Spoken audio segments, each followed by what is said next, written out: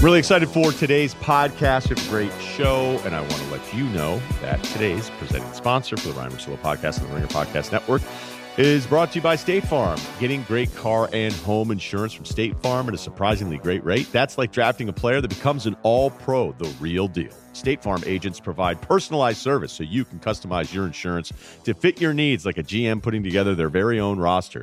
You need a team that supports you, and State Farm's got a great one. In addition to agents, the award-winning mobile app helps manage coverage, pay bills, file claims, and more with a great price and even greater service. State Farm goes from strength to strength. Choose insurance that always brings its A game when you want the real deal. Like a good neighbor, State Farm is there. Okay, who loves Bacardi Spiced Rum? I know Kyle does, right? Yep. You know Yep. All right, Bacardi. This episode is also brought to you by Bacardi Spiced Rum. Looking to spice up your game day plans? Check out Bacardi Spiced Rum for a new take on your favorite old classics. A dark and stormy is never a bad idea. Whether you're on a sloop, schooner, or just your back deck. Bacardi, do what moves you. Drink responsibly. Bacardi USA, Coral Gables, Florida. Rum with a natural flavors and spices. 35% alcohol by volume. And, of course, I've been looking forward to this one. You've been looking forward to this one. Subway. It's footlong season at Subway, and that means making good calls all season long, starting with your game day order. Because take it from me when I say that eating too much, I almost went for it last night. I almost went for the bad food. I was excited to do it. And then I didn't do it. But anyway, it just can be a bad call because I knew today I had a really exciting workout. I can't wait to tell you guys about it on Instagram, personal records left and right. But I just didn't do it. So you know what? It was one of those moments where I went, whoops. I know how I'm going to feel. So I didn't do it that time. But this week, I'm going to make good calls, and why don't you make a good call like the Black Forest ham sandwich from Subway? Yes, please. Sign me up for that deliciousness. Another good call is ordering and paying contact-free in the Subway app for quick pickup or delivery. It's easy. Just tap, tap, tap. Boom.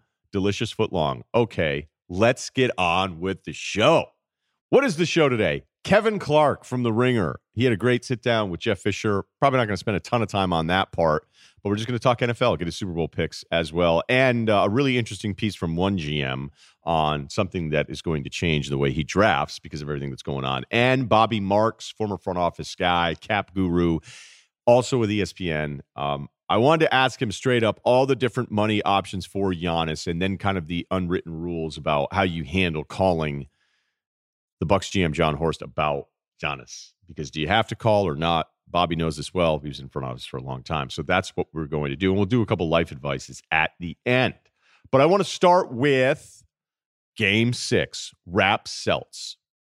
Double overtime win for the Raptors and a really competitive, gritty game, all of those things. It also had moments that I didn't necessarily love. We're going to get to those in a little bit. But this is what this series should be. When Boston was basically an inbounds away from being up 3-0, that felt a little crazy. I would tell you now through the course of this series that I feel like Boston's a better basketball team. It feels like when they get their looks going on offense, it's better. But then there's Game 6 where Tatum was, I know he's 9 of 21 for 29 points.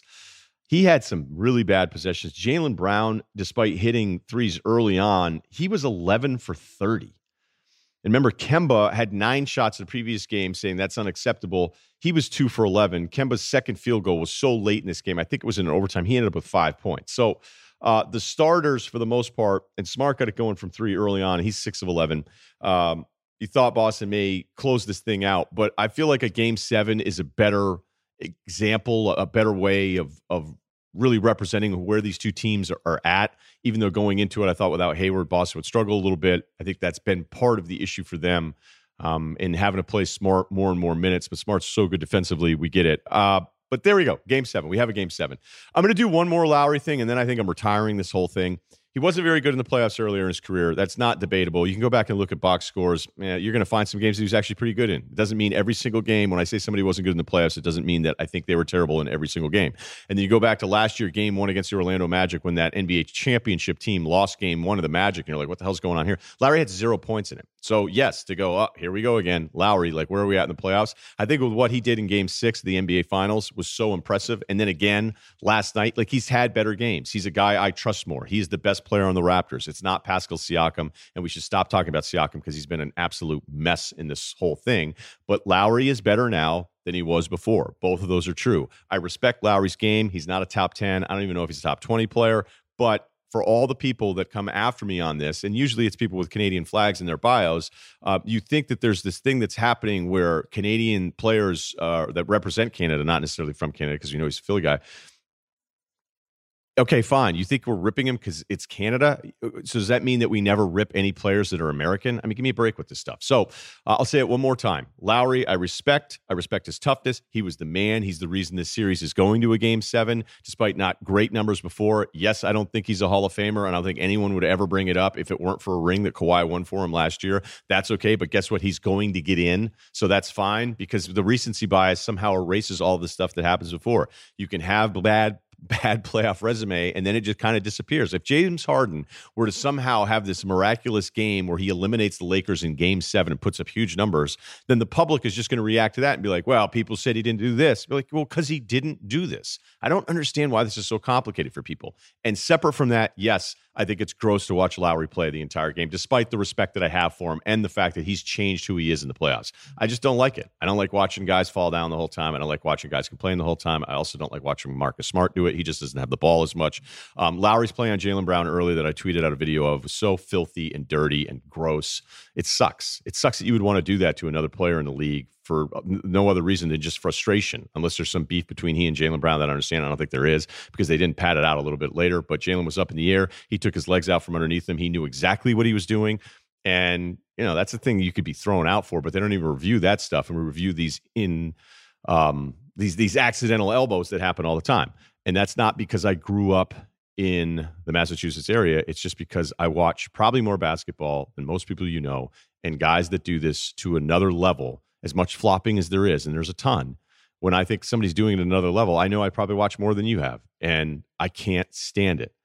And some of these refs that fall for this stuff, these guys would buy phone cards from Michael Scott. They would. It just, and this is to Lowry's credit, when it's that time of the game where he needs things to change, or the smart players that make sure they get fouled to get into the bonus late and then get fouled again because they're in the bonus. There was a play in the blowout game of Game 5, I think it's towards the end of the first half, where you knew what he was going to do. He dribbled into Tyson the baseline and just fell down. And the ref fell for it. And you're like, I knew he was about to do this, and you guys do it all the time in the moment. And that's the stuff I can't stand. And plenty of players do it. I just don't think anybody does it as much as Kyle Lowry. So that is my position. I'm not revisiting this anymore because I actually do think he's a really good player. And I would love having him on my team now because I think he's that kind of competitor. I just wouldn't love watching it all the time. All right, there you go. Boom. Coach of the year, Nick Nurse. Love Nick Nurse.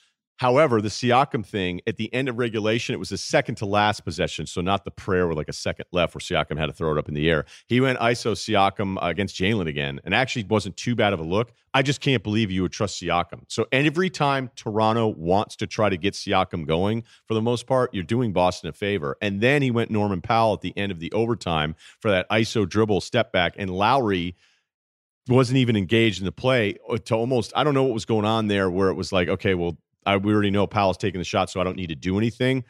But Lowry just kind of stepped off to the left side, and I don't know if that was frustration there. But these are two really good teams. I don't know if they're great. It still feels weird that either of one of these could win an NBA title. And despite Miami just thrashing the Milwaukee Bucks, I think all three of these teams are still very much alive here for the East. One last thing, Denver and the Clippers.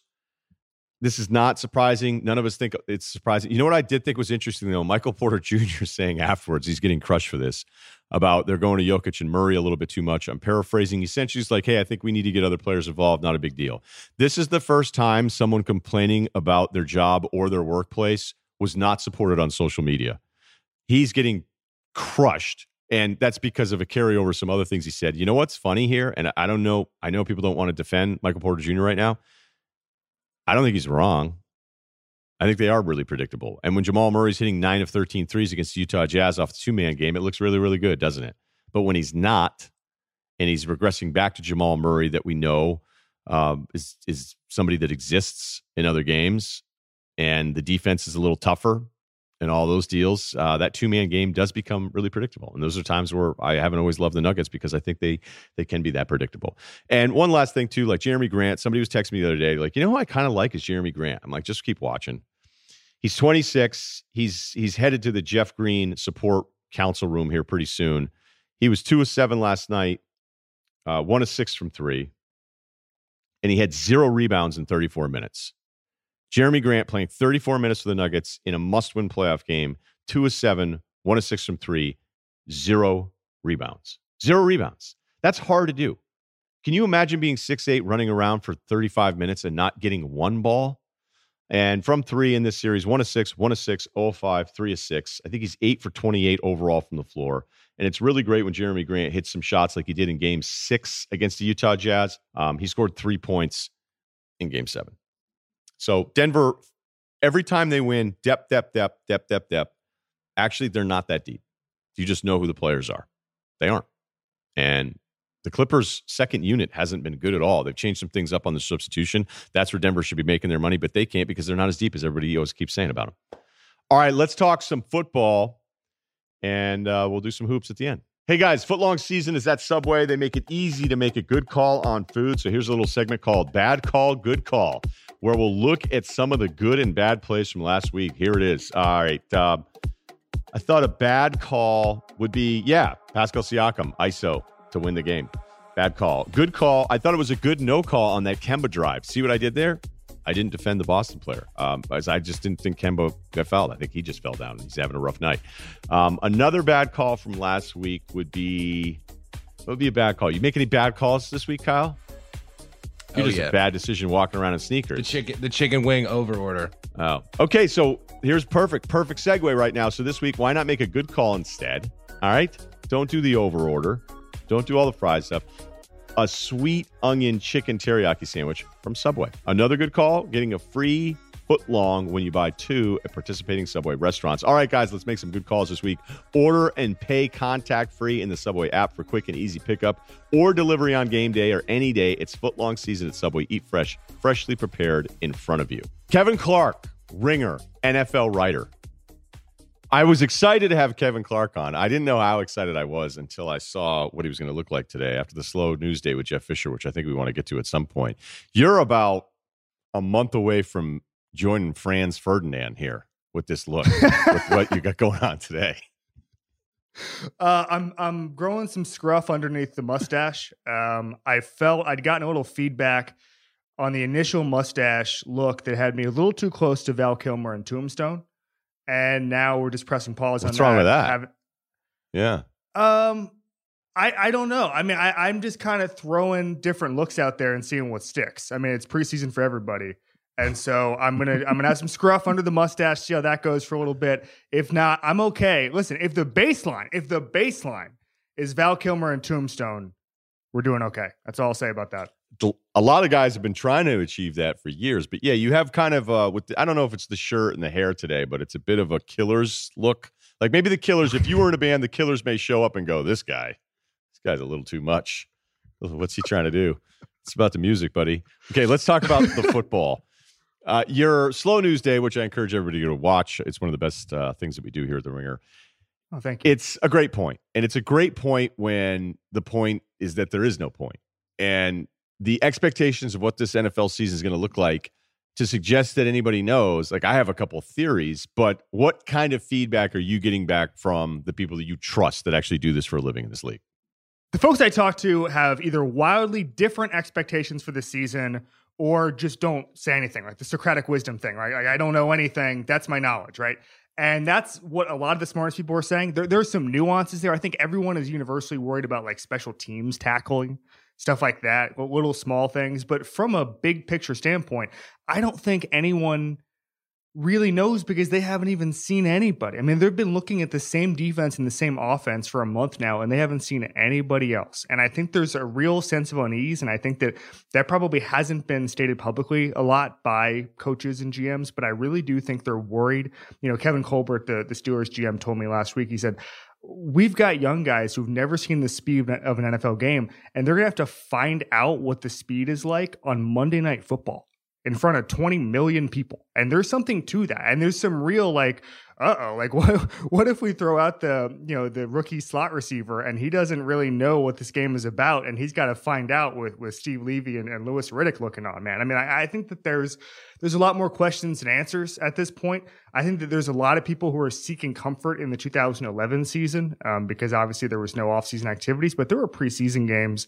There was just a little more, I guess you could say, activity in the month of August because the padded practices were throughout the month and all that. So I think that there's, I don't know, a sense of I guess the word is unease. I wouldn't say panic, although some coaches default to panic, but I would say that there's a lot of worry. You know, I think that NFL people are worriers in general. I remember Tom Pelissero was on my podcast a couple months ago, and he said that when the pandemic set in, there were GMs who were getting upset because they couldn't set their draft schedule for April 2021. Like, these are just micromanagers who want everything dialed down to the second. They don't get to do that right now. They've lost control. And I think that's probably maybe a good experiment for some of these control freaks. And I'm excited to see how that kind of plays out, because these guys are not used to uncertainty at all. Yeah, when I think about basketball relaunching, like, okay, well, what's it going to look like? It actually, the product looks way better. And guess what? It just kind of defaults to basketball. It looks like basketball again. Baseball, despite them not having a bubble approach. And this is something that I just find personally frustrating, where I feel like people would rather you not try than anything. Where it's like, well, that's not going to work. Look at the Marlins. Okay, the Marlins had games postponed. Okay, the Cardinals had some games postponed. They lost some games. They did double headers. It looks like we're going to get to 60 games here and have expanded playoffs. Like, it looks like it's going to work. Was it an A+? No. But if it's in the high Bs, like, what the hell's the problem? And it feels like there's this resistance, like, a bunch of guys tested positive. This whole thing's a mess. And I had people constantly telling me, baseball, 50-50 shot, maybe less than 50-50. They even pull it off. But with football, as far as the play, like, I just imagine, like the other two, it's going to default to football. That I could sit here and say our rookie's going to be better because there is no crowd noise. Well, that's stupid. That doesn't make any sense. Our offensive line's not going to be able to pass protect as well, or run block. Or like, run blocking is easily conceptually than pass blocking. So does that mean that more teams are going to try to? No, they're probably just going to pass the football all over the place. The only thing I feel like I can say is probably true is that the quarterbacks that have good relationships with the receivers are going to look nasty the first few weeks of the season. That feels like an actual real thing that could happen. But then again, was Pat Mahomes not going to look nasty in normal settings in 2020? So I feel like for all of the stuff that is interesting and worth talking about, it just eventually kind of defaults to, hey, this player is playing well because he's pretty good, and this guy isn't playing as well because he's just not that good. And it doesn't have anything to do with the atmosphere and everything else going on. Yeah, that was the funny thing to me when I was thinking about the season and talking to people, kind of like what you said. And it's like, there's not going to be good tackling, and so guys like Lamar Jackson are going to run wild. Oh, I'm sorry. What was Lamar Jackson doing last year? He was you're saying he's spinning gonna be hard to guys tackle around. That'd be a good tweet. Talk to a source. You know what I'd love from you for the rest of the week? Just bad source stuff. Like when a team takes a guy in the third round, and then this summer people are like, you know what? They're like, Tennessee liked this running back at a Hobart, but man, do they really like him once they've had him in camp. They just drafted him. Obviously, there was some interest in this guy. So I would like if you did sourced out, like, talk to an NFL advanced guy. He says Lamar's going to be a problem. Yeah. This is going to be the year of the quarterback. Every single guy who has a pulse has 100 rating now.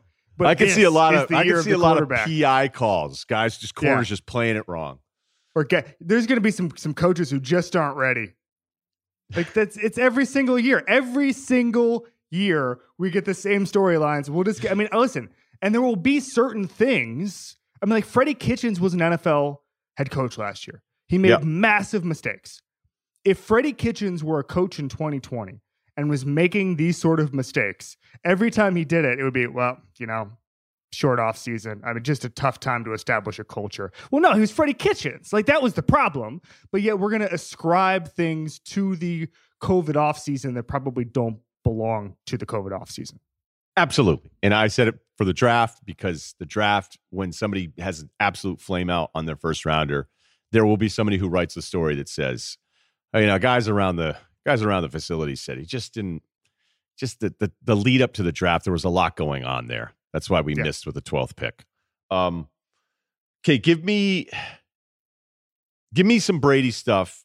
Only because I feel like every time I read a piece, I love this number. There's only been 7 games started in NFL history by a quarterback 43 years or older. So he's going to try to double that one up here in his first season. I look at some accuracy numbers that have him in the 30s at like 38 qualifying quarterbacks. Then it gets back to the weapons. Is there any part of you that you go, the end was already happening and it's going to be even worse in Tampa for Brady? Do you allow yourself that thought? Everybody I talk to just destroys his skill guys last year and kind of separates that from whatever dip in production Tom Brady had.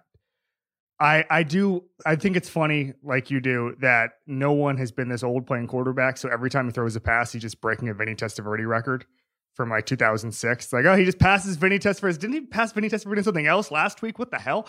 As far as oldest quarterbacks. So George Blanda is obviously in the mix there.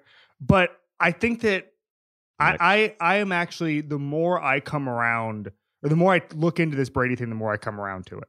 And the more that for the first time in a couple of years, he will have weapons that accentuate him. I had some of the PFF guys on. They said that, the Patriots skill guys may have been the worst equipped to make Brady better last year. And that team just wasn't built for him.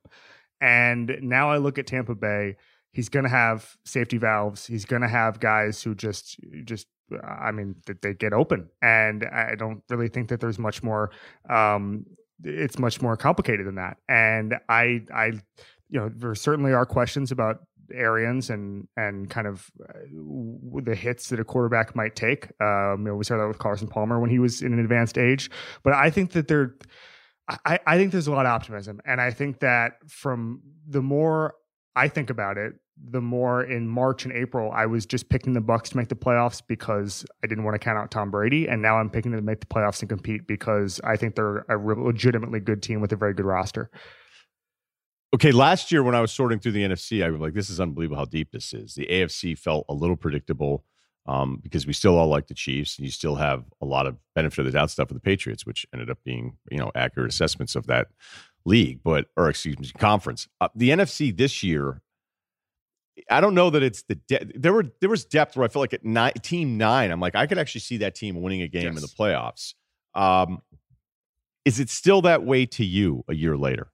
Yes. I just don't, because I think about the AFC as the Chiefs and the Ravens are going to play on January 27th or whatever the AFC championship game is. And that's settled, in my opinion.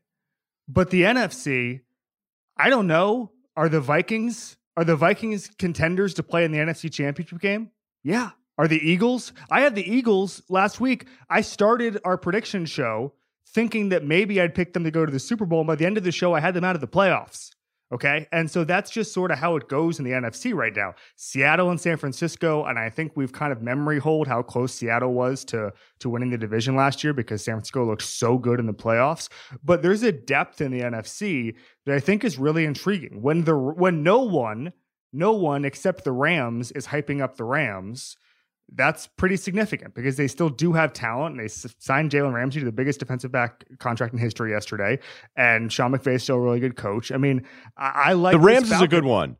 Stay on the Rams for a second though, because as quick as we fell in love, we were even quicker to just turn the page on them. And now it feels like, oh wait, instead of a 3-year run, oh no, this team's this huge disappointment. I don't know. There's plenty of stuff out there, and I don't know who we had on before. I forget who it was, but it was like, don't rule out Goff on having like another good year. I actually think it was Danny Kelly when we were doing fantasy. Yeah. I'm not 100% sure. There's a lot of podcasts going on here, but give me more on the Rams. Peter Schrager, who did a Hard Knocks pod with them and interviewed different people from the organization every week, was on my pod last week and said that their expectation is Super Bowl. And they're not recalibrating it. McVay remade the coaching staff in his own image. he came in and had, your Wade Phillipses, and obviously everybody loves Wade, he's a great defensive coordinator, but he hires a new OC and a DC. Maybe he's a little more comfortable.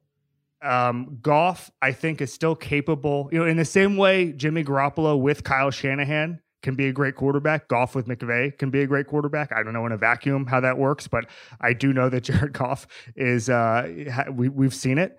I think the running game can be a little more stable. And I think that we've had this problem now where because the running back doesn't matter generally, we now dismiss it in every situation. The Rams really relied on a type of running game, and they need that this year. And not having Todd Gurley is probably addition by subtraction in that regard. So listen, the offensive line is where it started last year, and everything flowed through that. And obviously there's the Gurley problems or whatever. But if they can get steady offensive line play, if they can get just the principles they had in 2018, I think that they're definitely in the mix for double-digit wins. But again, the problem is that everything they do, San Francisco does better. Seattle's probably a more talented team. And then in the wild card mix, you just have a lot of good teams. So I think it's a bad year to be a fringe NFC contender, and they are that. Let's stay with the Seahawks then. I brought this up with Long this week, and when I was looking at the Jamal Adams stuff, I was surprised to kind of be reminded. Maybe I knew it in the moment, but this is a long run now of Seattle being pretty average as a pass defense, which is just something. It's almost like the Steelers for years, because they were so good defensively, and then all of a sudden they were just chucking the football everywhere and giving up points, and people were like, come late in the season, the Steelers could just lock you down. You're like, actually, it's an offensive team. But because their brand wasn't that. And I think the same thing has happened with the Seahawks a little bit. But what is funny is to see this almost national momentum. People have written about it. Cowherd's been doing it now lately too, where it's unleash Russell Wilson. How realistic is this for, again, it's still Pete Carroll. So I have a hard time believing that they're just opening it up on first down despite how great Wilson is. Would you imagine, you followed college football for a long time. You followed the NFL, obviously.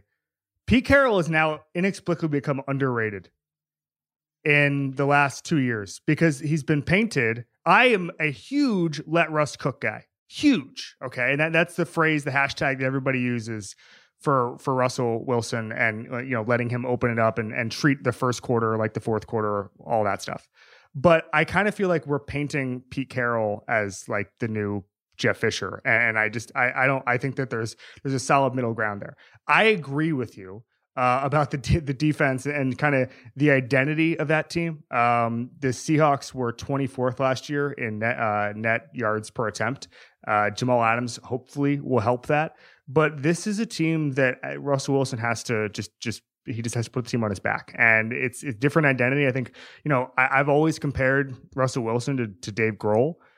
In the sense that he was just playing a completely different role in Nirvana and with the Legion of Boom. And then one day he just became the absolute star and everyone just has to adjust to that. And I think that Russell Wilson is the third best quarterback in the NFL. And I think that they do, I will concede, handicap him and hamstring him in the first quarter. And they need to just get more aggressive on early downs in the first quarter. But I don't think there's going to be a huge philosophy change because Pete Carroll is Pete Carroll. Brian Schottenheimer is Brian Schottenheimer, who's taking his orders from Pete Carroll. And so I think this team will be kind of what it was last year, kind of double-digit win teams. Maybe they're in the hunt for, in week 17 for the division like they were last year. I think that they're just not as good as the Niners. And I think it's as simple as that. I think that the roster talent, there's a pretty sizable difference in my opinion. And then the offensive coaching, it's not even a contest. So I think the Seahawks are an intriguing NFC contender. I think they'll make the playoffs, but I just don't have them on the elite of the elite. Okay, that's a good transition there to the Niners. More with Kevin Clark, including a Super Bowl pick. But first, by now you've probably heard about FanDuel Sportsbook, world-class sports betting app. FanDuel makes it easy to find and place your bets. They've got some of the best odds you'll find anywhere, and they're even going to get you your winnings in as little as 24 hours. You know the deal, right? You're just seeing the lines. There's clarity. Days leading up, you're like, I already know what my play is. I'm just time traveling over here. You put it in, boom, free money. You knew it was right the whole time. And then you're getting paid 24 hours later. It's a nice feeling. There's a lot of reasons to try FanDuel Sportsbook, but here's one more. Right now, this is crazy when I first read it. New users can place their first bet on FanDuel Sportsbook risk-free and get up to $1,000 back in site credit if you don't win. I would let it fly on Cincinnati. Plus 290 on the money line there against Cleveland. And that's not an anti-anything. That's just Midwest, Hardy, Rust Belt. Let's go. So there you go. High. If I'm being asked to take a swing at a high upside bet. So I'm assuming risk-free, high upside, money line around 300 plus. Let's go ahead and put it on Cincinnati. If you're ready to claim your risk-free bet, just download the FanDuel Sportsbook app. So just do that. Go get the app. Do the Rye Guy a favor here, all right? Put the FanDuel app on the phone and do a free bet. And use the promo code Ryan, RYEN, so they know that I sent you. That's FanDuel Sportsbook promo code Ryan. These are the reasons these podcasts exist. So again, I appreciate you doing that. Must be 21 or older and present in New Jersey, Pennsylvania, Illinois, West Virginia, Indiana, or Colorado. First online real money wager only. Refund issued as non-withdrawable site credit that expires in 14 days. Restrictions apply. See full terms at sportsbook.fanduel.com. Gambling problem? Call 1-800-GAMBLER. In West Virginia, visit www.1800gambler.net. In Indiana, call 1-800-9-WITH-IT. Or in Colorado, call 1-800-522-4700. Jimmy Garoppolo, by the way, has started. You want to take a guess at this? You'll probably get it. Do you want to guess how many games Jimmy Garoppolo started in his career? 16 last year, 2 the year before, 18 plus 3 and 6, 27. 26. Oh! Wow. That was impressive. You just did that. Well, no, you just did it. He went 6 He had 3 and 0. starts 2 years ago. Three starts with the Patriots. 3 starts. No, 16 last year. 3 in 6, 2018. So you said 2. That's where I screwed it up. Okay, 3. Yeah. He got hurt in his third game. He went 6-0 the year before, and then he played 3 games with the Patriots when he was the Deflategate starter. Yes, right. Yeah. Okay. I have been. I don't know. I feel like I've been right about this one because I watched the Pats games. I know, me, shocker. Guy with a podcast thinks he's right, but. I feel like the Niners tell us who he is. Now, the question is, do the Niners continue to think he's the same guy, or do they do something where they actually do know he's the same guy, but they try to prove that he isn't? Because teams will do that sometimes. They'll be like, hey, everybody's saying how we don't trust our quarterback. Well, because we don't. Yeah, but let's trust him a little bit more. Okay. Why? So that everybody's wrong about, because they're right. And we're right. They're right. And this is somebody that I don't think they think can win them games, even though they had an amazing, amazing run. And I know that his starting record now is 21-5, and I think he's kind of So let me ask you this. Through 2022, he has a cap hit of 26.6 this year, 26.9 next year, 27 in 2022. Well, that's because they paid him $1 billion the first year.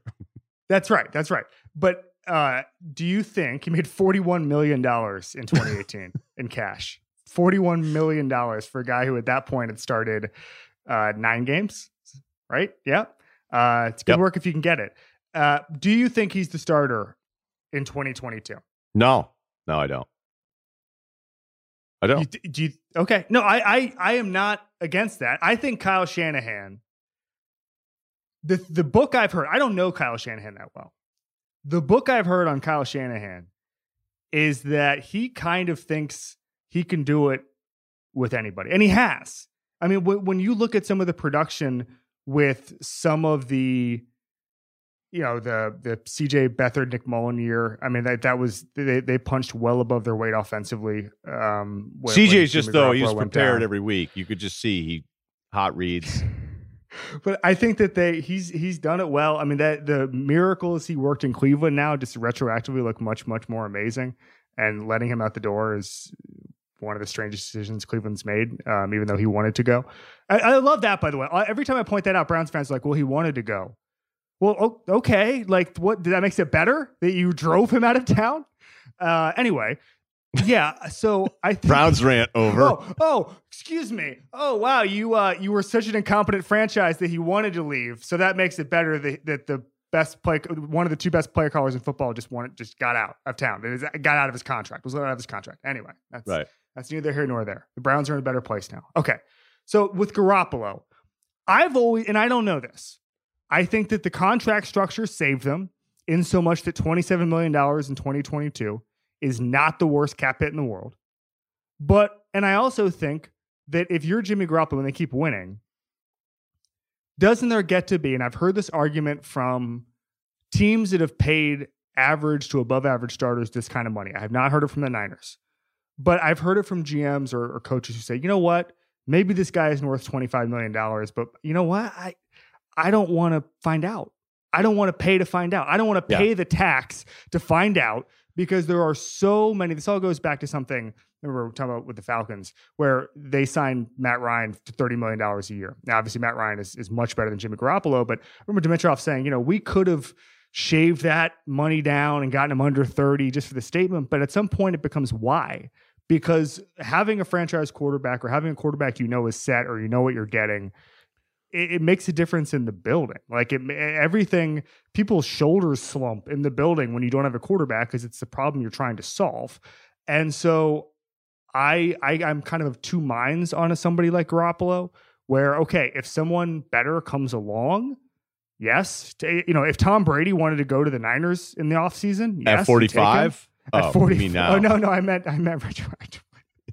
I meant this year. Then yes, you take him.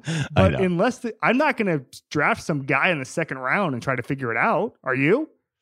No, this is, as I say, I don't think he's going to be the quarterback. My rule immediately. It's the same thing as a trade in the NBA. We're like, well, you got to trade him. Be like, you got to tell me what's available. You got to give me a ballpark, because I can't just be a GM and be like, hey guys, this team sucks. Let's start trading dudes. Like, okay, do we care what we get? Nope, we're just making trades. People want change. Let's do it. So, yes, at that number, with the cap going in the other direction, in the mid-20s for a starting quarterback, you could argue, oh my gosh, this is incredible value. Now, again, we'd have to figure out what the long-term economic ramifications will be from everything that's happening this season in all the sports. But, by the way, for everybody that keeps writing those articles in all sports about how the pandemic is going to affect spending, when? Because it's not happening right now. It didn't happen when people were trying to say Mookie Betts was going to be a $100 million player. Wrong. All the basketball guys are going to get maxed out that probably don't deserve to get maxed out, but they get maxed out because that's the market. And football, between Deshaun Watson and not even Watson, but the Rams, who love spending money more than anybody with Jalen Ramsey, that's a massive deal for Jalen Ramsey. And there's nobody that is scared off of this. So just remember, next time a CBA is being negotiated and the owners go back and point to this time and say, we lost all this money, we did. Well, you didn't spend like it. You didn't spend like it. So that's why I usually always take the player's side. All right. Well, everybody, I want to add jump to on that rant. I want to jump on that rant. I think that, and this goes back to kind of everything about the pandemic offseason and draft and free agency or whatever going forward. GMs are just taking the knowns and are not worrying about the unknowns to actually a degree I've been shocked by. And what I mean by that, as far as roster construction, and what I mean by that is they're saying, okay, the cap is $175 million next year. Now, that's $20 million less than it is this year. That's the minimum it can be.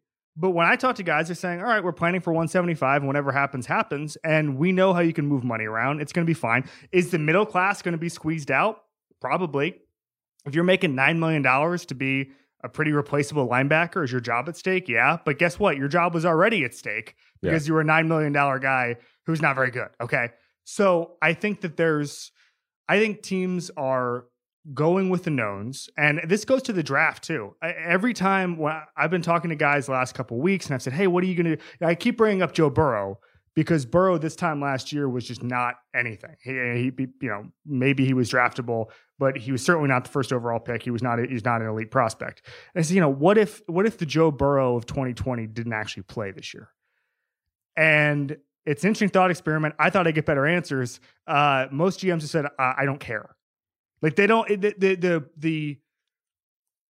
I guess you could say all of the thought processes that would go into finding that. Okay, what are you going to have tryouts that are going to be 5 times as big to see if there's a quarterback who got better, whatever.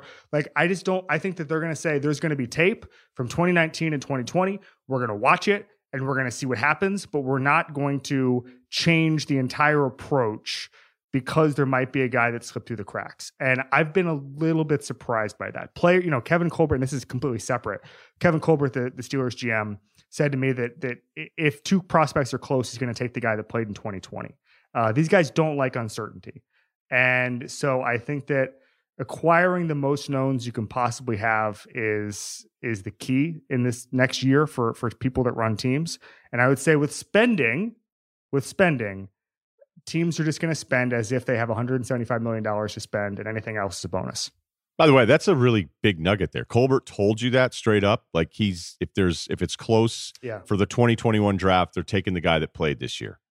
That's correct. Yeah, he said, and I asked him for clarification. He said, no doubt that if there's two guys who are equal or close to equal in talent, he wants to be with the guy. He wants to go with the guy who played football most recently. And he expanded on that and said basically that they have to have the most info they can possibly have. And they're going to go, if they think that info is a problem, or that they think that, they're going to draft a guy who their very selection is giving them the information they don't need, or not enough information, then I think that they feel uncomfortable with that. That was in the story. It ran this week on The Ringer.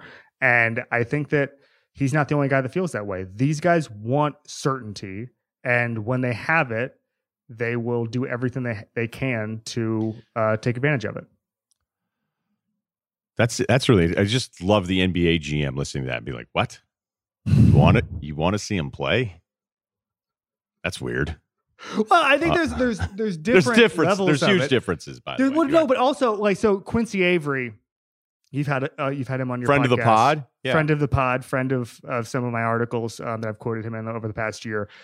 I talked to him the day the Big Ten was postponed, and he said, listen, starting in late September, he's going to start getting guys in different areas in Florida and in Georgia, I think in Texas, and then maybe in California.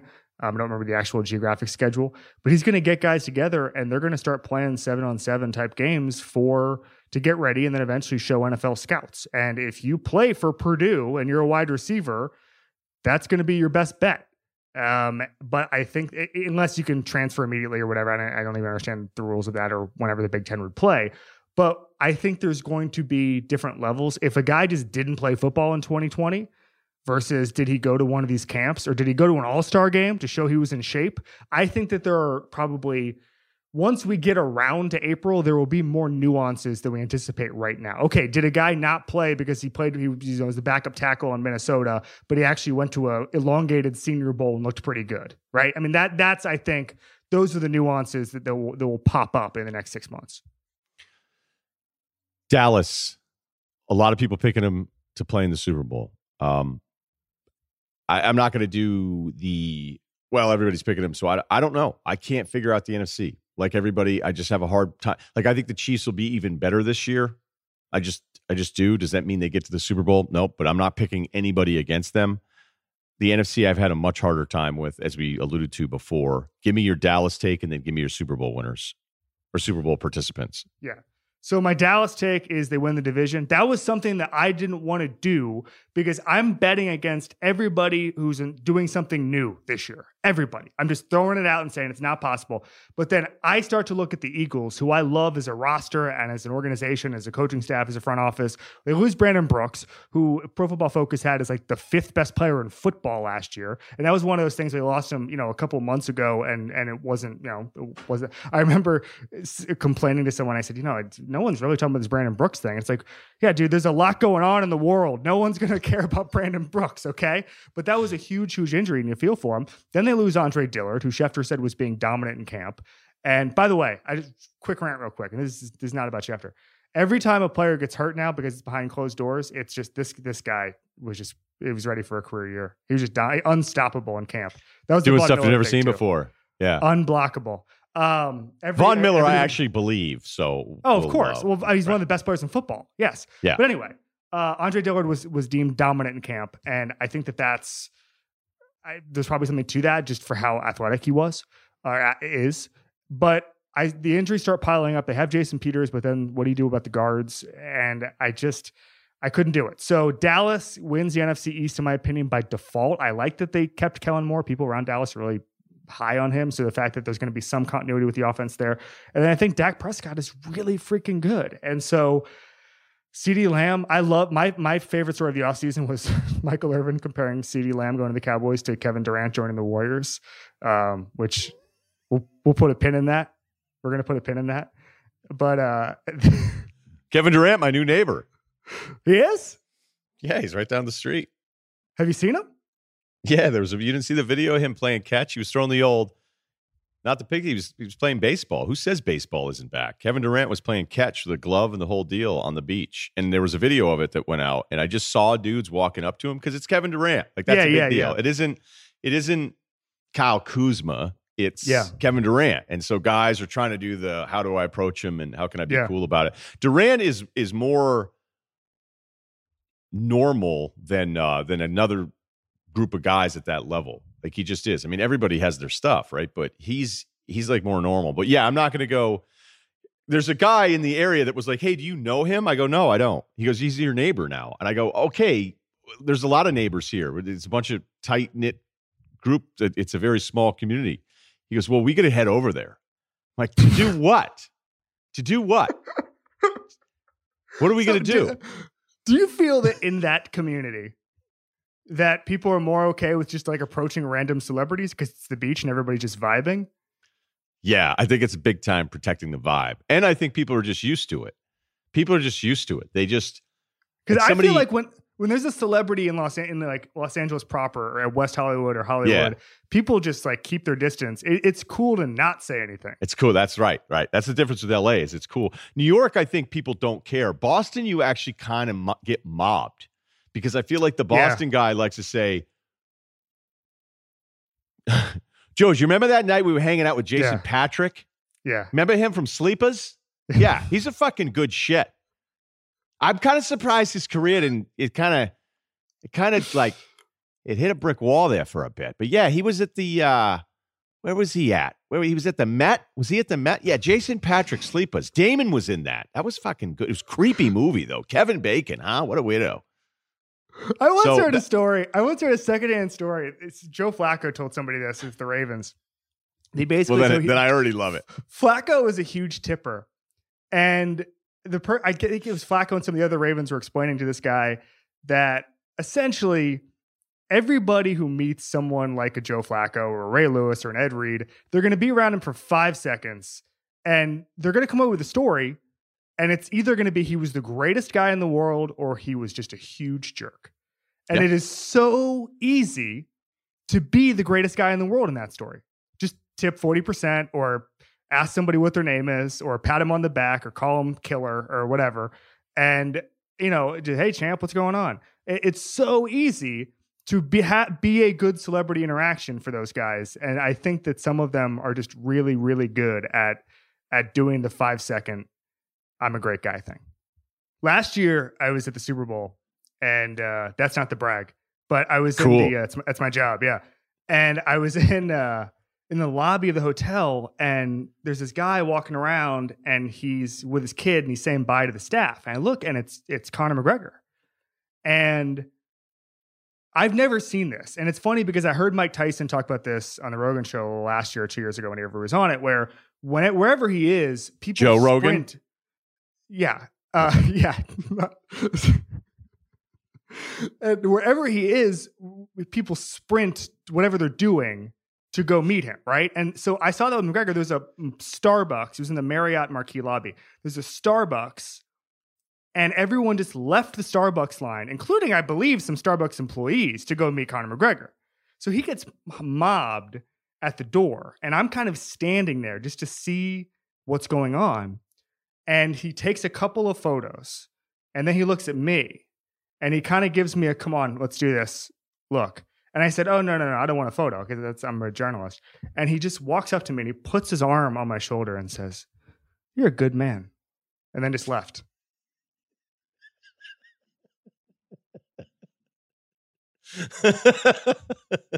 But that's your moment. There's your 5 seconds, and you'll tell. That's it. You'll tell your friends, your kids, your grandkids. Let me tell you about the time I met Conor. It won't be the time I met him. Let me tell you about the time McGregor and I went to the Super Bowl together in Miami. Yeah, we spent a week. Yeah, we went. Actually, I was. We drove to Charleston after that. Spent the week together. It was great. It was really good. He said I was a good man, and now I'll text him later and we'll talk about it. So how the hell did this start? Oh yeah, Manhattan Kevin Beach. Durant. Oh Kevin no, Durant. It started with CeeDee Lamb going to the Cowboys. It did. I love it. It's my favorite segment. I may actually I may re-edit the entire interview, put this at the top. I've already kept you longer than I thought I would. No, you wanted a Super Bowl pick. I'm going pure chalk. I'm going Ravens over Niners. Ravens over Niners. Okay. I'm going to go Chiefs over Saints. Is it the same chalky type thing that you just don't think anyone can make many leaps this year? I'm just that in love with Mahomes and the Chiefs. Yeah. I got shit for saying that I thought that there's a real chance that the Saints might just be like a 9 or 10 win team and still make the playoffs. By the way, that also is something. I was looking at a simulation the other day where they did every game, and I felt like, so wait a minute, 20 teams are 9-7? Does that mean the simulation was too big? Like, what happened here? Yeah. But you're right. Every outcome, the week one outcome, it's going to be Monday of like, the Chiefs put up 40 or whatever. Maybe it's not the Chiefs putting up 40, but there could be some kind of game. And I just love what you said at the beginning. You're like, Lamar Jackson, tackling is going to be a problem this year. Like, no one can tackle him now. No one can tackle him now. Okay, last thought, though, because I got to let you go. You had Jeff Fisher on. Again, check out Slow News Day. He was talking pets with you, and he said something very philosophical. I don't know if he came up with this on his own, but it's apparently going to be his now. Scholars will argue Fisher was the first to say this, or better, to have said this. I was watching Succession the other day. You watch Succession, right? I do. I was watching the scene again where Greg is at the hearing, and they were like, "Are you Greg?" Whatever. He's like, "Yep." And you work for, whatever. And he's like, "So it shall be said." Yeah. Remember that? Yes. And the senator's like, what? He goes, if it is, then so it shall be. Yeah. And they're like, are you okay?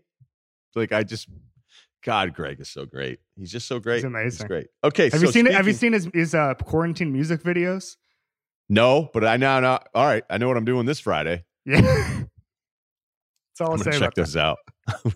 What exactly are Greg's sprinkles?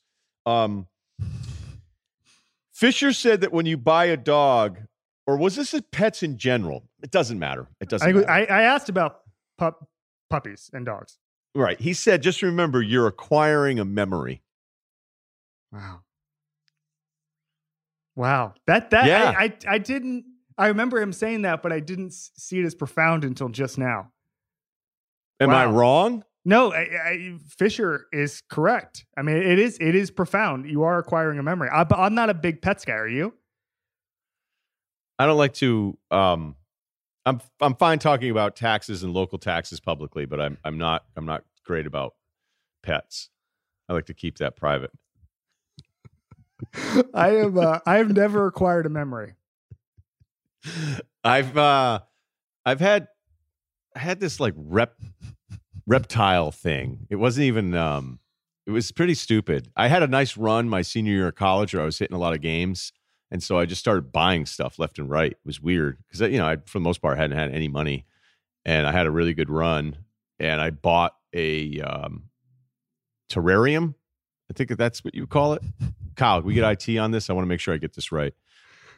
Yeah, terrarium. So it had a waterfall in the corner that kind of went over this pre-tracked waterfall thing into these stones, and it had little moss that I put in there, and then it was into like a water deal. So it wasn't a full aquarium; it was a terrarium hybrid, and we had fish, we had newts, we had a coconut crab in there. By the way, the coconut crab looks so great at the store; it dies immediately. And then I had a snake in there that escaped, and then we found it, I think 3 months later, just dried and dead in a hallway. So that wasn't a good run for that snake.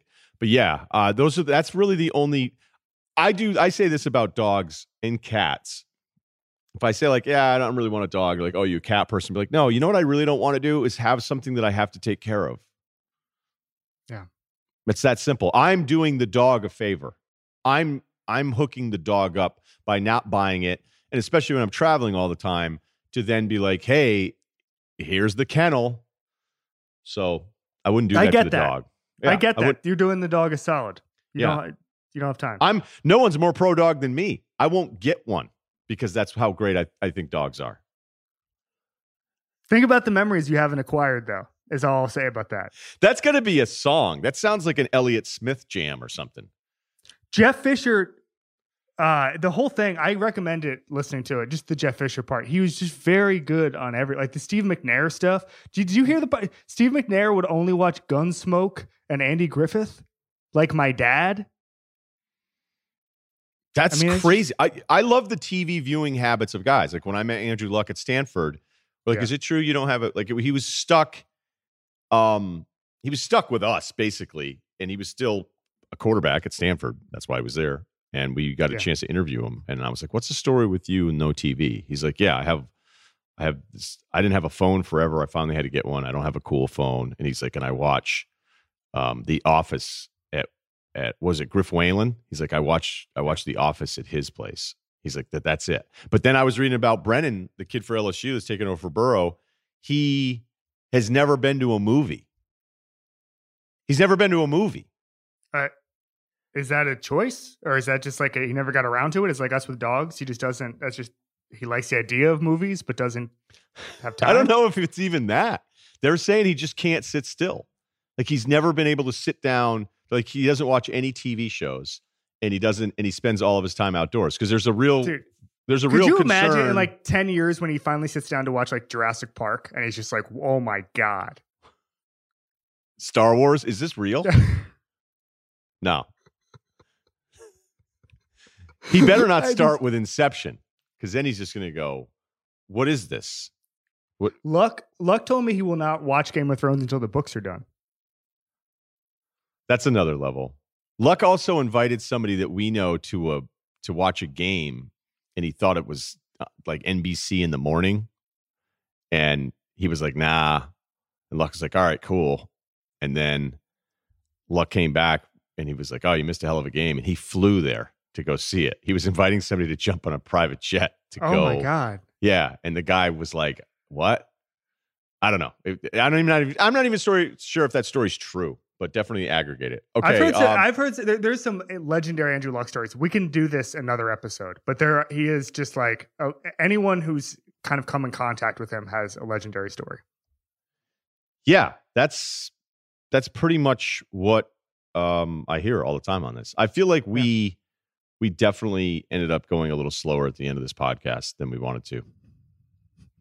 But that's all right. What do you have? What do you have this week, and then coming up next week? Because we can recap the whole first season. So promo all the Kevin Clark stuff for me, because I'm not going to do as Ringer good a NFL job. show Sunday. We have Warren Sharp, who's joined the team. He and I. So he's every yesterday. week with you. He's not every week with me. He's every week with Joe House.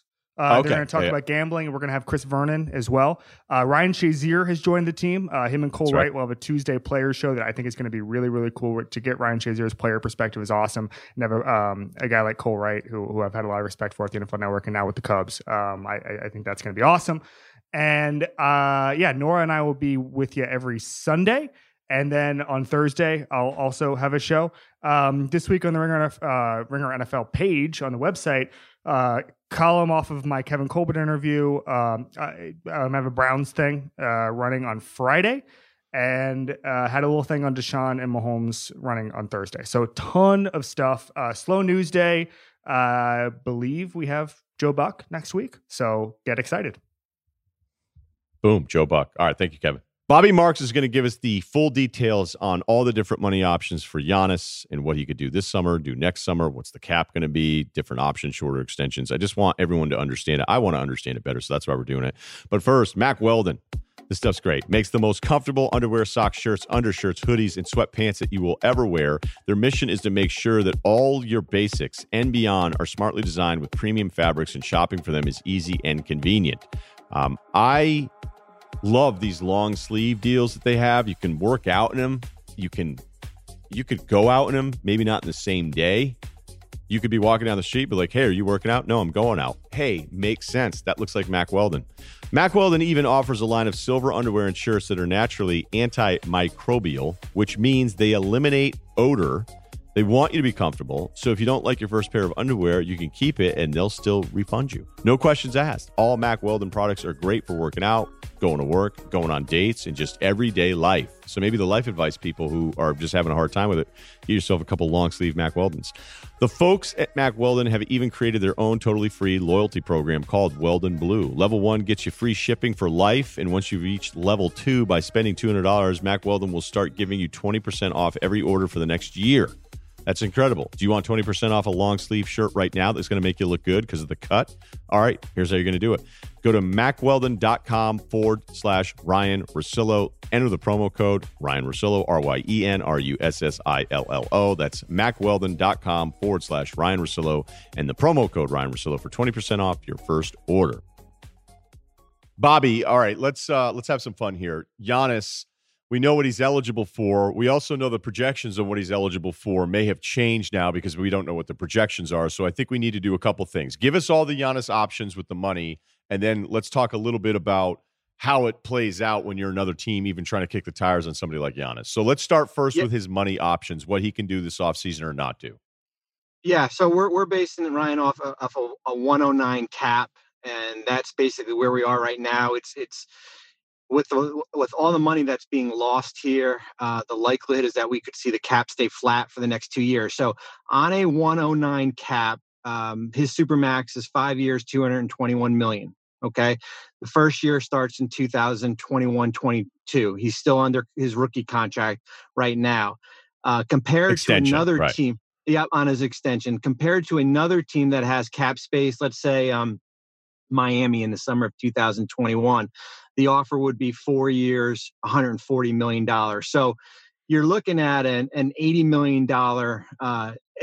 million difference between what Milwaukee can offer him with the 5 years compared to what a team with cap space can offer him. With Milwaukee, it's all or nothing, right? So it has to be 5 years. So if you're Giannis, it's not, you know what, I want to do 35% of the cap and it's going to be a 3-year deal. It's got to be a 5-year contract. So that's where you are looking at the options. Why the difference is because he's hit the supermax criteria, 35% of the cap. Signing with another team is for 30% of the cap. Here's the interesting part is that this summer he's only has 7 years of service. Okay, so we had the NBA breaks it down. There's 3 different criteria.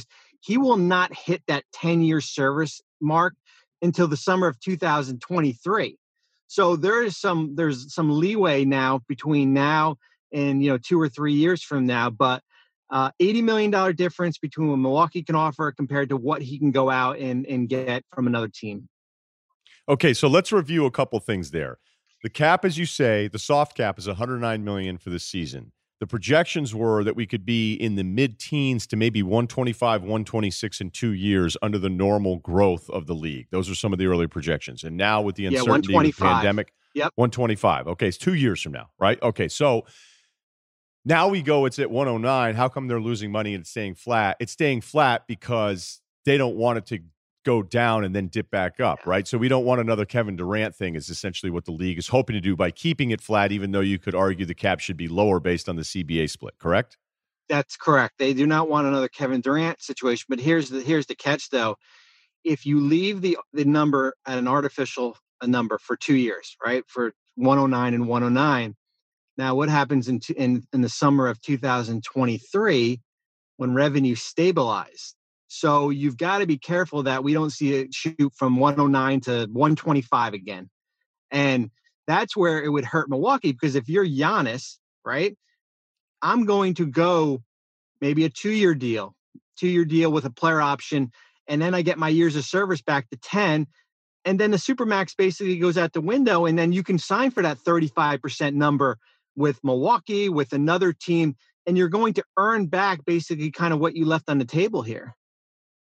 Right. Okay. So now, as you said, the only thing he can do this summer is the 5 years, but he could just play it out, become just straight free agent in 2021, and then he can do the LeBron deals or the Durant deals where it's the 1-and-1s, or like we just had with Kawhi and Paul George where they were 2-and-1s. So he could do that with Milwaukee or do it with anyone else to get to the 10 years and the 35% of the cap that you were talking about after the 10 years, correct? Yeah, he could do that. And if I was his agent, Alex Threats is from Octagon, that's what I would recommend.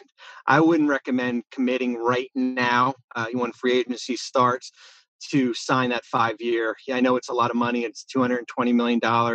I would play out the year. Let's see where this roster is in 2021 and go from there. I think people would say, well, wait a minute. Let's think about the injury factor. But Ryan, you've seen, I mean, Kevin Durant got a max contract coming off an Achilles. Clay got a max contract coming off an ACL. There is always a market for franchise players even with an injury. And I do not put, a guy like DeMarcus Cousins in that situation there. No, I mean, you're perfectly right on this one. I mean, Paul George got maxed after his leg broke in the stanchion. Kawhi Leonard, people think is going to be hurt the rest of his life. And if you give him a 10-year max, he would get a 10-year max. So that's just the way it works. And I agree. Like, it's not about injuries, and the players have figured that out. The other thing, do you think the unintended consequence of this was like, all right, Supermax, some of this Derrick Rose rules and this stuff, let's curtail player movement. And yet the money's become so insane. And I always think it's something to point out. Like, if you look at the $80 million difference on the 5-year extension versus the 4-year, but then you add the 5th year with the new team, it's not that far off. It's really 5 years for 5 years. That the money's become so insane with the spike in the cap that all the rules they put in place to limit player movement is had zero impact, if not the other way around, that the money is so much that guys are like, who cares? I can just go wherever I want now. Well, I think it's had two consequences. I think it's made teams, lukewarm as far as committing this type of money to guys. I think certainly we saw it in Sacramento with DeMarcus Cousins that Vlade was not committing supermax money to with DeMarcus, and then eventually makes you trade the player. And then the other thing is that players have figured it out where they know that where they are with age, that there's always going to be, I always say that, another crack at the apple, right? So if you're Giannis, who's 25 right now, and 3 years from now, he's still going to be in the prime of his career where he can earn back that money. And you're right. We look at 140 versus 220, but we don't take into account that 5th year where he'll get that back. I mean, even we projected out that the money will actually even itself out by doing that short-term contract. Yeah, I don't know. I think it was so different back in the day, and you know this as well as anyone, when it was the 7-year max, when it was the 12%, it was 12.5% raises annually, that money felt different because it was like, oh, I'm going to make 78 as opposed to 55 or something. That for however the math works, and I know people listening to this, people are just rolling their eyes, but that felt like it was so different because of the percentages. But now when you're going 220, 180, whatever, I'll figure it out. It just doesn't seem to have the same kind of impact, even though it's actually a larger dollar amount. Well, you're right. I mean, there was a trend. I mean, if you go back and study the late 90s, right? Like, there was max contracts coming off the board. I mean, even in New Jersey with Keith Van Horn and Marbury and Kerry Kittles, like, I think Jason Williams, I think we signed 4 max guys within a 2-year window, right? Like, and like there were so many, your core. And that's why, we got them. No, but back then the rule was like, who takes the most shots on this team? All right, this guy. Here's your 70 million. Like, here's your max. That's right. The rule became, it wasn't max player. It was who's the best player that doesn't have a max deal on our team. Well, and especially when you had David Falk back then controlling the market, like, hey, you want Steph Marbury? It's going to cost you $70 million for Kerry Kittles, or a max contract for Keith Van Horn. That's just kind of how the business worked back then.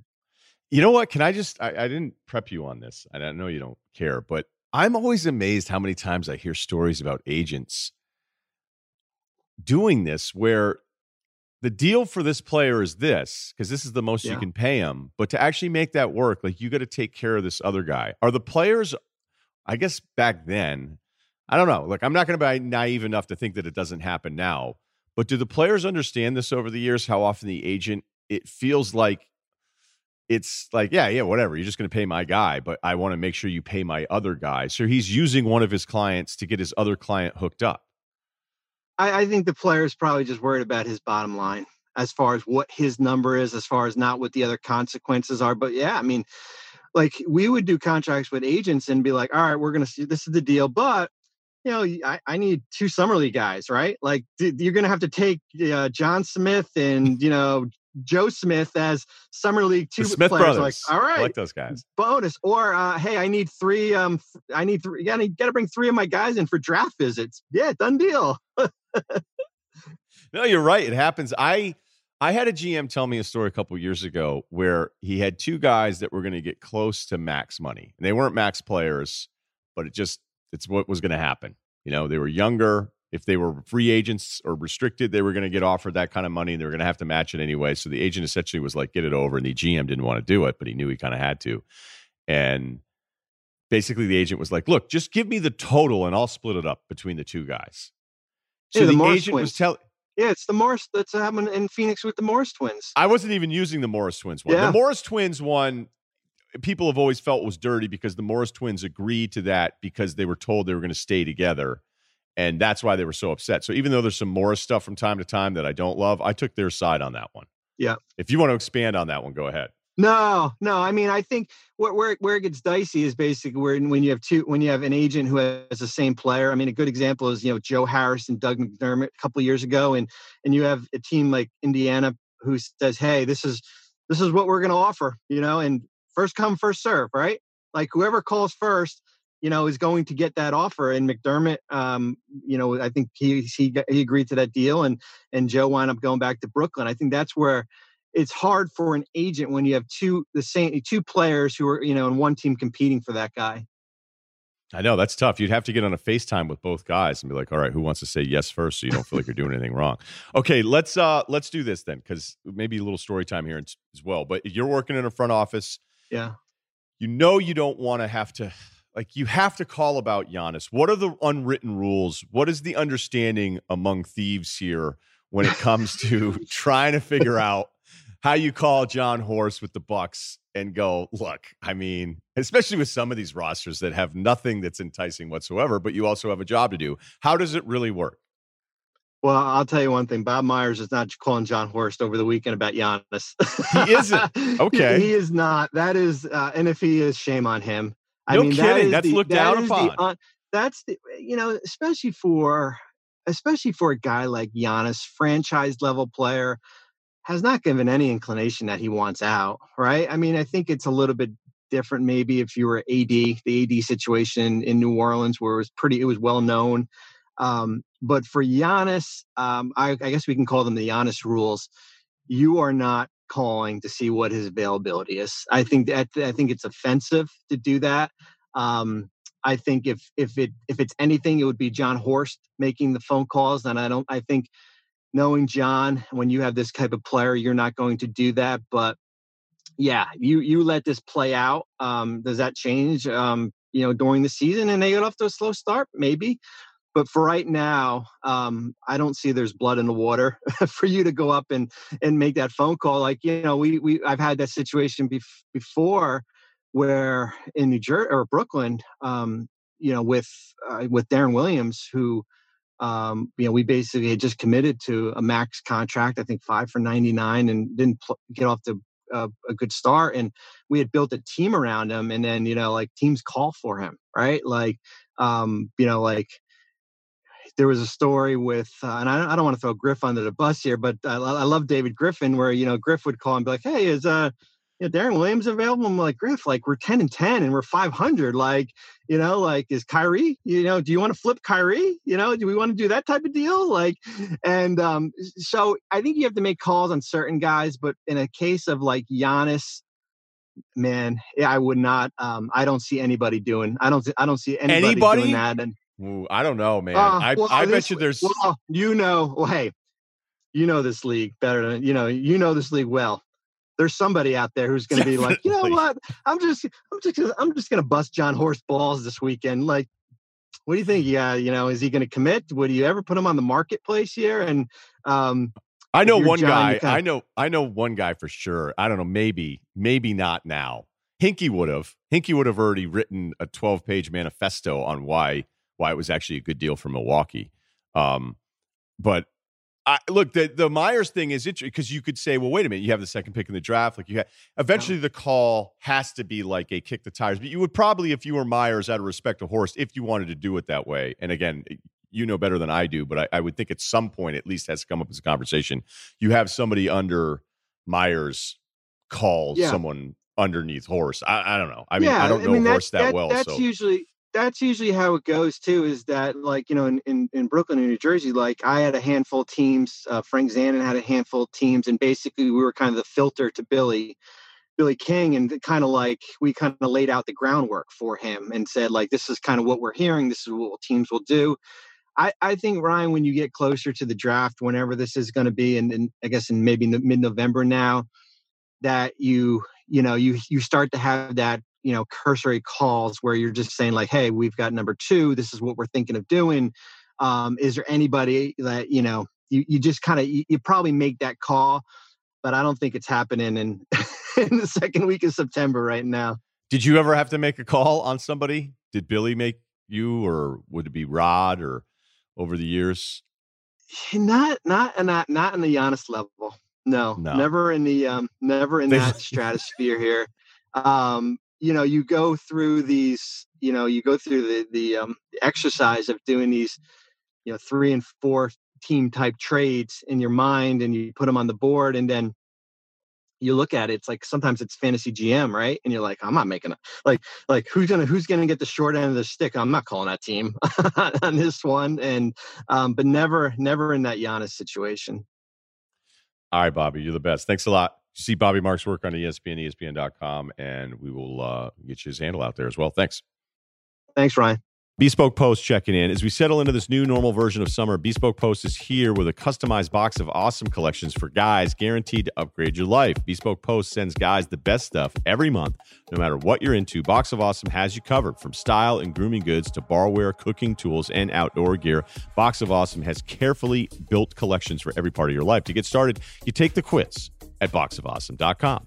Your answers will help them pick the right Box of Awesome for you. They release new boxes every month across a ton of different categories. It's free to sign up, and you can skip a month or cancel anytime. Each box costs only $45, but has over $70 worth of gear inside. So if you were, say it was the end of the world, and you had your Box of Awesome, and you had to trade it for goods and wares, you would already be up in the game. All right? So that book, The Road, Cormac McCarthy, Box of Awesome, you're going to have... you may not even want to trade any of your stuff. I'm just saying, you're already ahead of the game. I grabbed one of those trays for your watch, and I'm just saying, if you have like a key tray or a little money tray on the dresser in your bedroom or something in the entryway, mudrooms are out. I read an article on that recently. I don't know if people are talking about that enough, but mudrooms seem to not be as big of a deal in modern architecture. Maybe because there's just less mud outside. That could be an issue. Maybe paved roads have led to us saying, hey, you know what we probably don't need is a ton of mud rooms. But if you have something that you can put little suede, little tray there, people are going to be saying, this guy's ready to start settling down and having a family. Get 20% off your first monthly box when you sign up at boxofawesome.com and enter the code Russillo, RUSSILLO, at checkout. That's boxofawesome.com. Code Russillo for 20% off your first box. You want details? Fine. I drive a Ferrari, 355 Cabriolet. What's up? I have a ridiculous house in the South Fork. I have every toy you can possibly imagine. And best of all, kids, I am liquid. So, now you know what's possible. Let me tell you what's required. All right, life advice, a weekly deal here, but it's been bi-weekly lately. Lifeadvicerr@gmail.com. This guy's checking in to give somebody else advice. That was our Nashville guy that basically was telling us how awesome he was, but he was upset that his girlfriend wasn't an 11, right, even though she was rich. I'm being a little sarcastic there, because I did like that guy's self-awareness that he was admitting these things, and I said, I think, hey, you're going to end up cheating on her. Yeah, so we have another guy. I don't always love doing this, but Kyle knows how to pick them, So Kyle was kind of like, look, if another guy wants to chime in with some advice that I like, I don't know, maybe that means Kyle doesn't like my advice, and Kyle's like, this guy's advice is better. We have gotten a few of those, I'll admit. Hey, this advice is better than the stuff you gave out. I'm not telling you I'm perfect here. I'm just telling you that I'm the guy with the show. So I don't know what to do there. A lot of requests about finances, a ton of financial stuff. I'm trying to figure out the best way to do it, because I don't want to present myself as somebody that has it down, because I don't. I mean, I'm still going to have financial mistakes that I've made, but maybe I'll just go through the financial mistakes I've made and the things that have actually worked out. But I think everybody is different. Risk assessment, what are you willing to lose? How aggressive do you want to be? I mean, usually younger. That's why our insurance premiums are so much higher when we're younger and we get our license because we're just a bunch of guys running around with testosterone. I think guys invest that way as well. I mean, for me to just say, hey, just make sure you do the 401k if it's a matching 401k because you're losing money. I mean, that's an absolute basic one. But then I was reading about it the other day and some guy was trying to say like 401ks are stupid. So I was like, yeah, this is just like sports. Perfect. So let's do that. Okay, so let's make these quicker because Kyle has some stuff to do.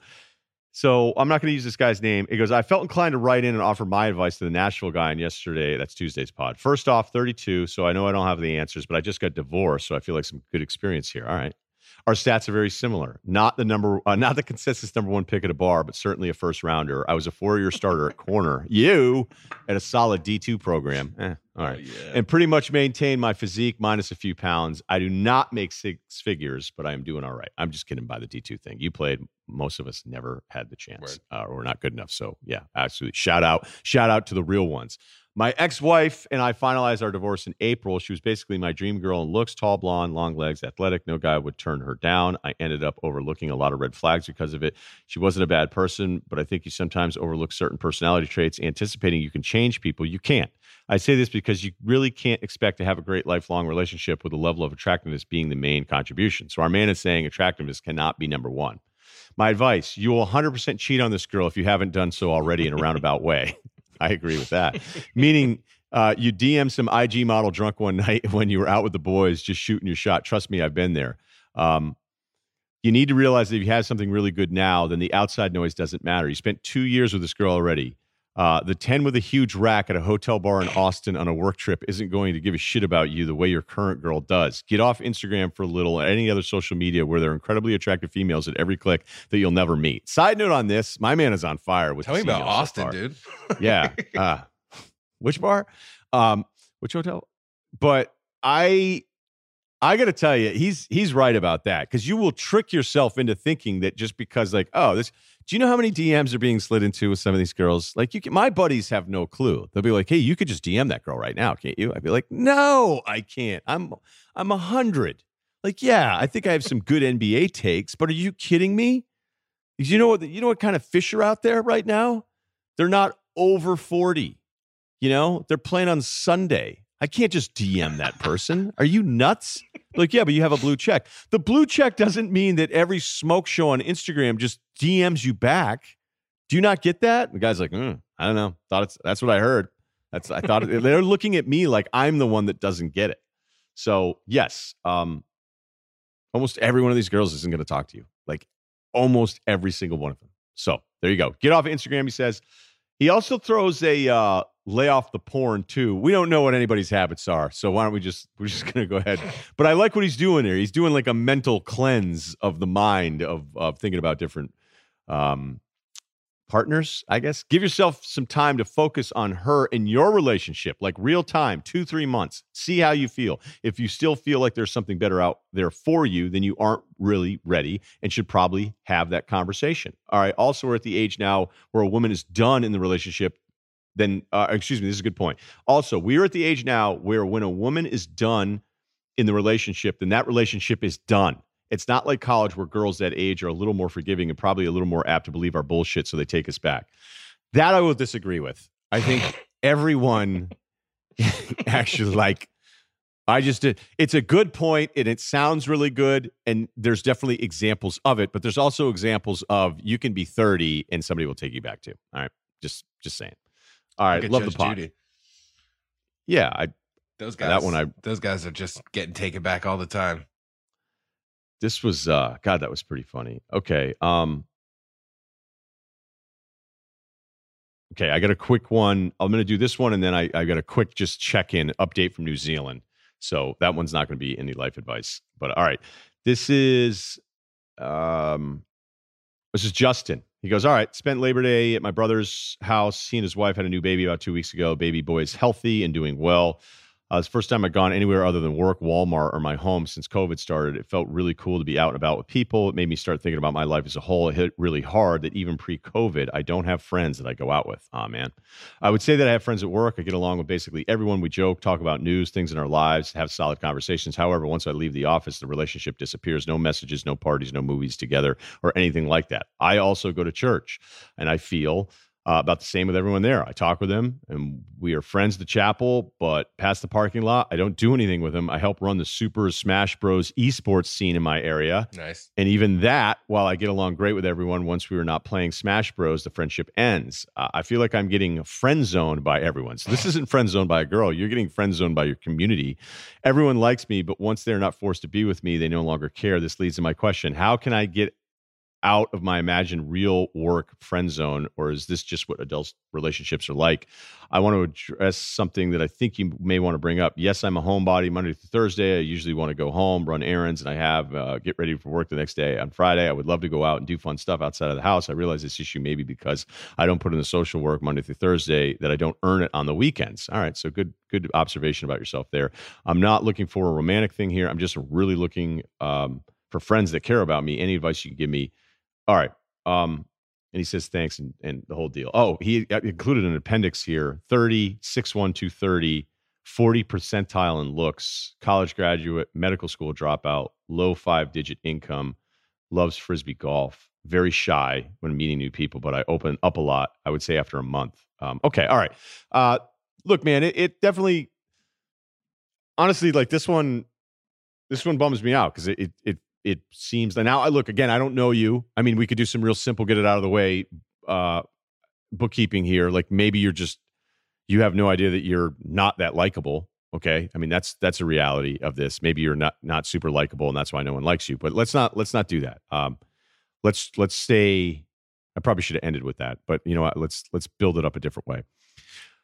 One thing you always have to remind yourself is that as you're wrapped up in your own little world, everyone else doesn't really care as much as you think that they do. So there's no active friend zoning you. It's more likely that you haven't made enough of an effort, and that's what's happening. I've had to do it at times where I'm like, hey, make sure, because I will, especially when I was in Connecticut, man, I would go like 2 months where I go, oh my God, I haven't done anything except wake up, ESPN show, work out, cook food, watch games, repeat. And I'd be like, oh, okay, wait a minute. What's the last night you interacted with somebody? And it was bad. It was really, really bad. But I just kept feeling like, well, I want to be the best at my job, so I'm going to put all this time in. But you can't do that. You can't be like 100%. 100% in your 20s, fine.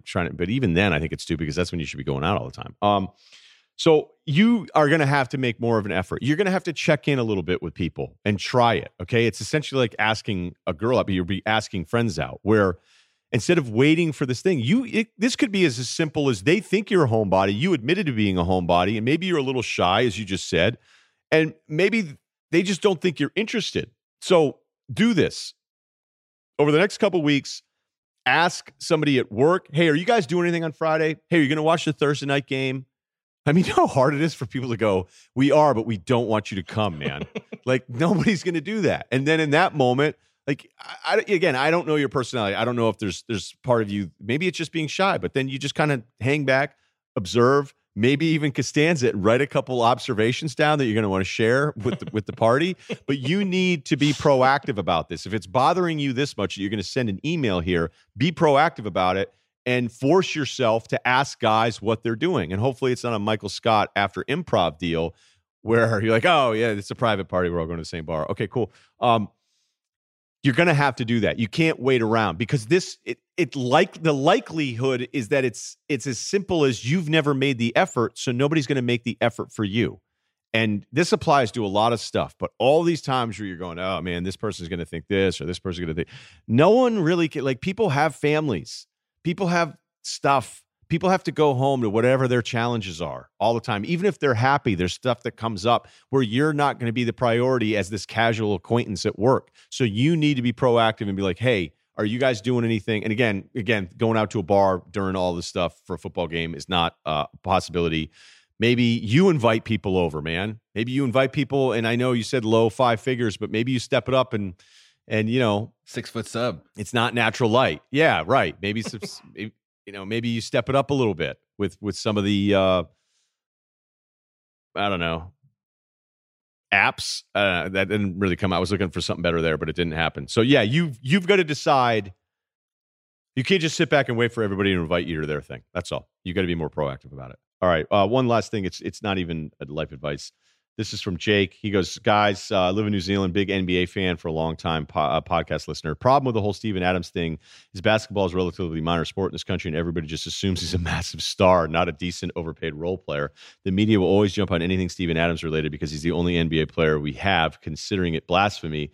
When he's criticized, you're not the only one this has happened to. Personally, I think he played like shit as well. He's never been a player you dump the ball into to get a basket. I just quiet on both ends of the floor. It will be headline news again if he gets traded as part of a potential rebuild, blah, blah, blah, blah. If you're in, anyway, he's saying I'm still welcome in New Zealand. So that's what thank you, New Zealand, because it's one of the 3 places. It's in my top 3 of places I would like to go. But I don't think they're accepting our applications right now.